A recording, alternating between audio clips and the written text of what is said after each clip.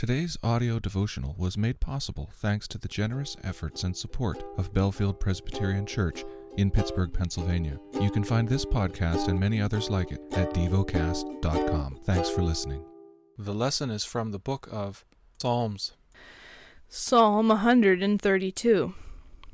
Remember, O Lord, in David's favor, all the hardships he endured, how he swore to the Lord, and vowed to the Mighty One of Jacob, I will not enter my house, or get into my bed. I will not give sleep to my eyes, or slumber to my eyelids, until I find a place for the Lord, a dwelling place for the Mighty One of Jacob.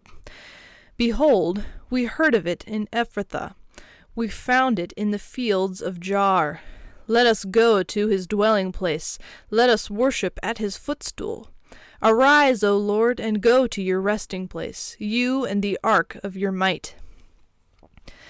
Let your priests be clothed with righteousness. Let your saints shout for joy. For the sake of your servant David, do not turn away the face of your anointed one.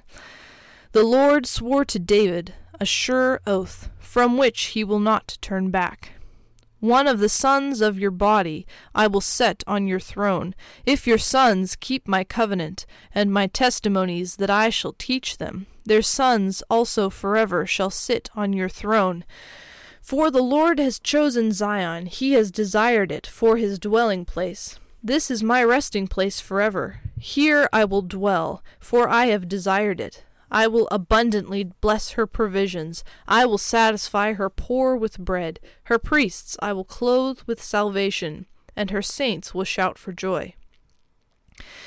There I will make a horn to sprout for David. I have prepared a lamp for my anointed. His enemies I will clothe with shame, but on him his crown will shine.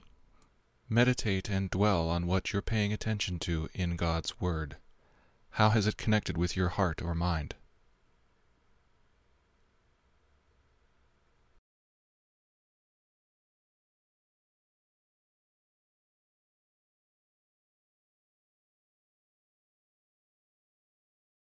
Pray to God freely about what has moved you today. Turn your thoughts to Him and enjoy His presence. We offer the following as prayer topic suggestions. For those who are grieving. For refugees. Thank you for listening to Devocast.